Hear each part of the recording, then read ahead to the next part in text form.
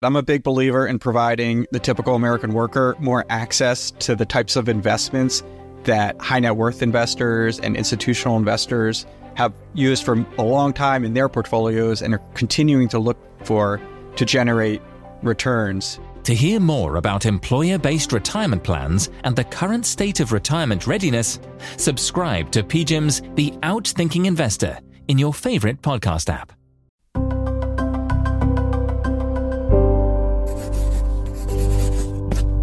Pushkin. Things are getting weird at Disney. The House of Mouse is getting into the betting business. They've gotten their breaking case of emergency CEO back out of retirement. And in general, it's been a tough couple of years for Disney. The stock has been cut in half since 2021. Today on the show, we ask, how's Mickey Mouse doing? Is he all right? This is Unhedged, the markets and finance show from the Financial Times and Pushkin. I am reporter Ethan Wu, joined today by Deputy Corporate Finance Editor Hortensia Alii, whose experience with Disney began when the Berlin Wall fell. Is that right? Sort of. Sort of? When communism ended in Albania, yes, my parents bought me a book called Hirushia when I was about 3, which is the Albanian name for Cinderella. Huh. And I was obsessed with this book and learned it off by heart. So that was my first experience with Disney. You recited it at school, right, to kids that did not want to hear it. Yes, I read it so much. You sounded very guilty to admit that. I'm cooler now. Yeah, you're right. Hortensia's both cooler, and Disney is a great capitalist icon with international renown. However, it's not been the best couple of years at Disney. Fast forward from your childhood to 2023, and this unbridled symbol of capitalism, they're getting into the betting business, into the gambling business. ESPN, which is owned by Disney, has done this deal with Penn Entertainment, which is a casino chain, to have exposure to the sports betting industry. It's really fast growing, but there's kind of a whiff of desperation to this deal too. And there's real reputational risk for Disney. I mean, this is something Iger didn't want to do, right? Yeah, so this is a very unusual deal for Disney, and particularly for Bob Iger, the current CEO, who has made his comeback, basically looking to solve the problems that Disney has. And one of the ways that he's trying to do this is to find ways to generate cash, hence this unusual deal. And it's not like Disney has any shortage of problems, which, I think goes some ways to explaining this arguably slightly desperate move. And so we've sort of broken those problems down into the decline of linear TV, Disney's huge debt pile, the streaming wars, and a lack of creativity, a lack of that special something. Let's start with linear TV, which we should say for all the Zoomers out there what it is, probably. Yes, for all I the never really watched linear listening. TV, to be honest with you.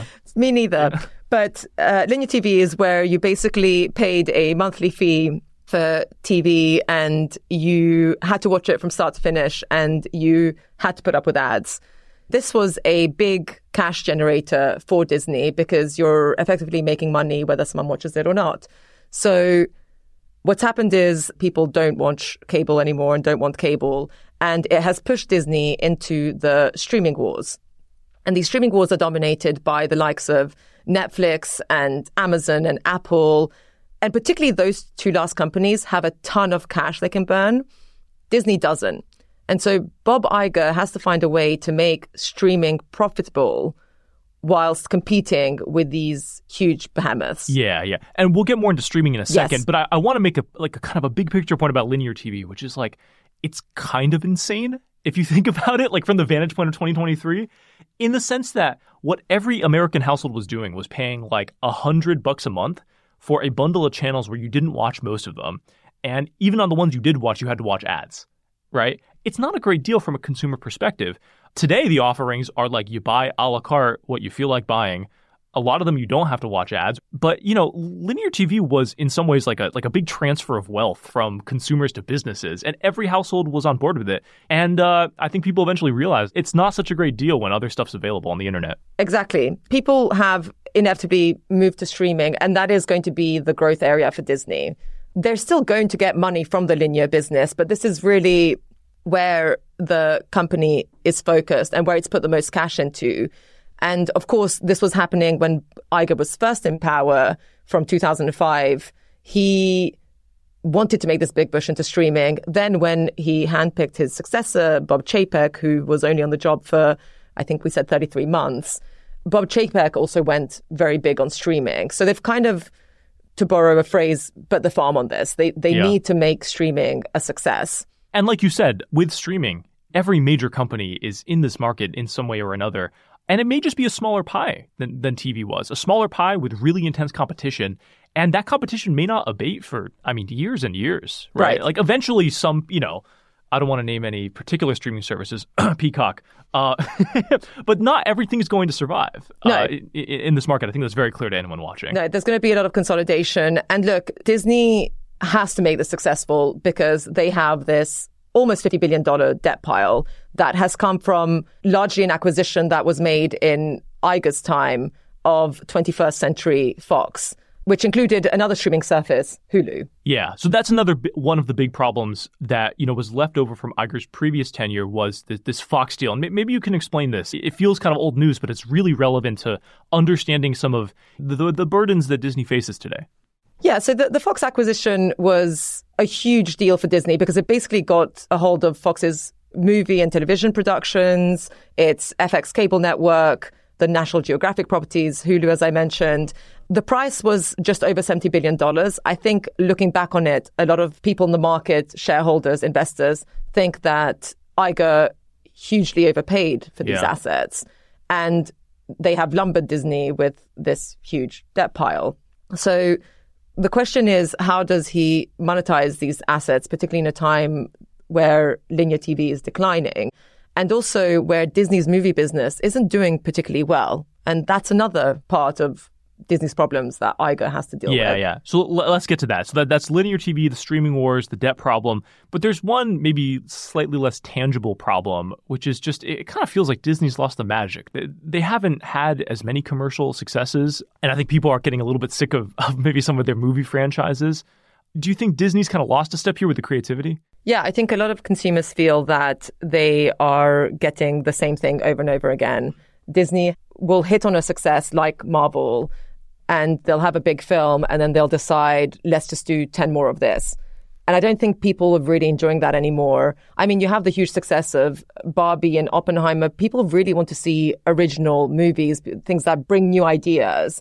And Disney hasn't had that in a while. It's just kept doing remakes. It had The Little Mermaid, which I think was a huge flop.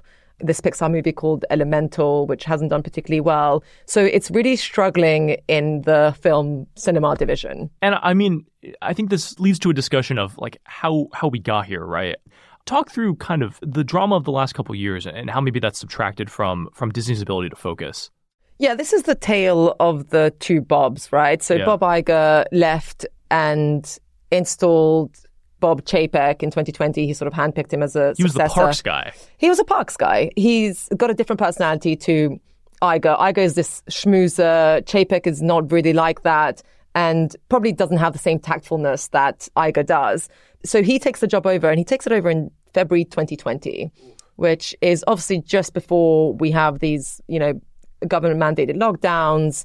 Companies are scrambling to shore up their balance sheets, make sure that they're going to be okay through the pandemic.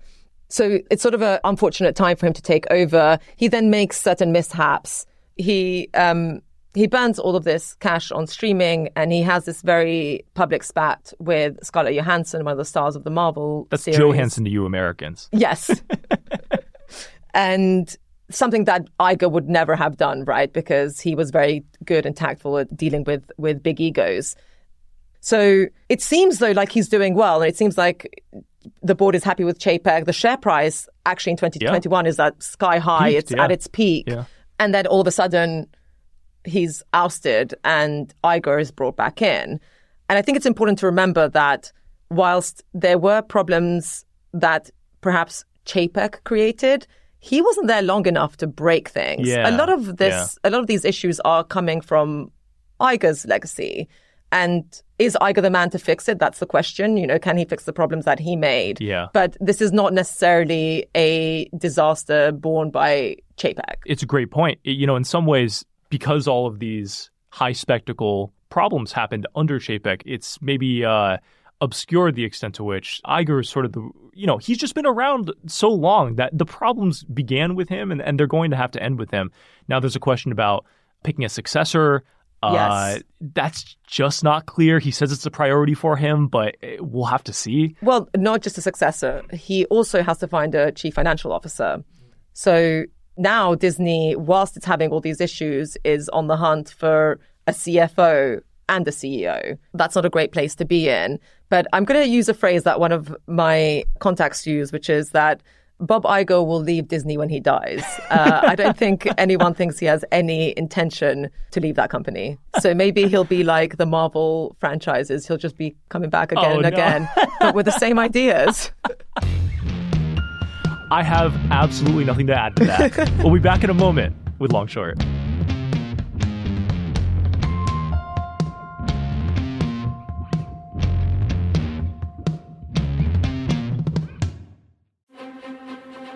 Bonds are back.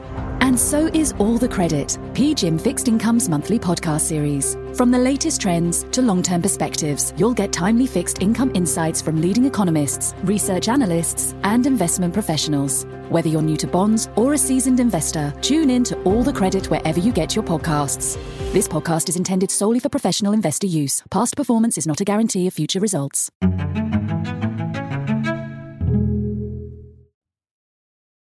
Welcome back. This is Long Short, that part of the show where we go long a thing we love, short a thing we hate. I'm sure our ability to use any kind of creative or witty or foreign phrase on this show, it never works. Hortense, last time we had you on with a friend of the show, Rob Armstrong, and Rob said that Carl Icahn, Wall Street legend, was hoisted by his own petard. One very thoughtful reader wrote in to say the correct phrase is actually hoist with his own petard, hoist being the proper past tense of hoise, which is an Old English word first seen in Shakespeare's Hamlet. So thanks to Rupert in Glasgow for that one.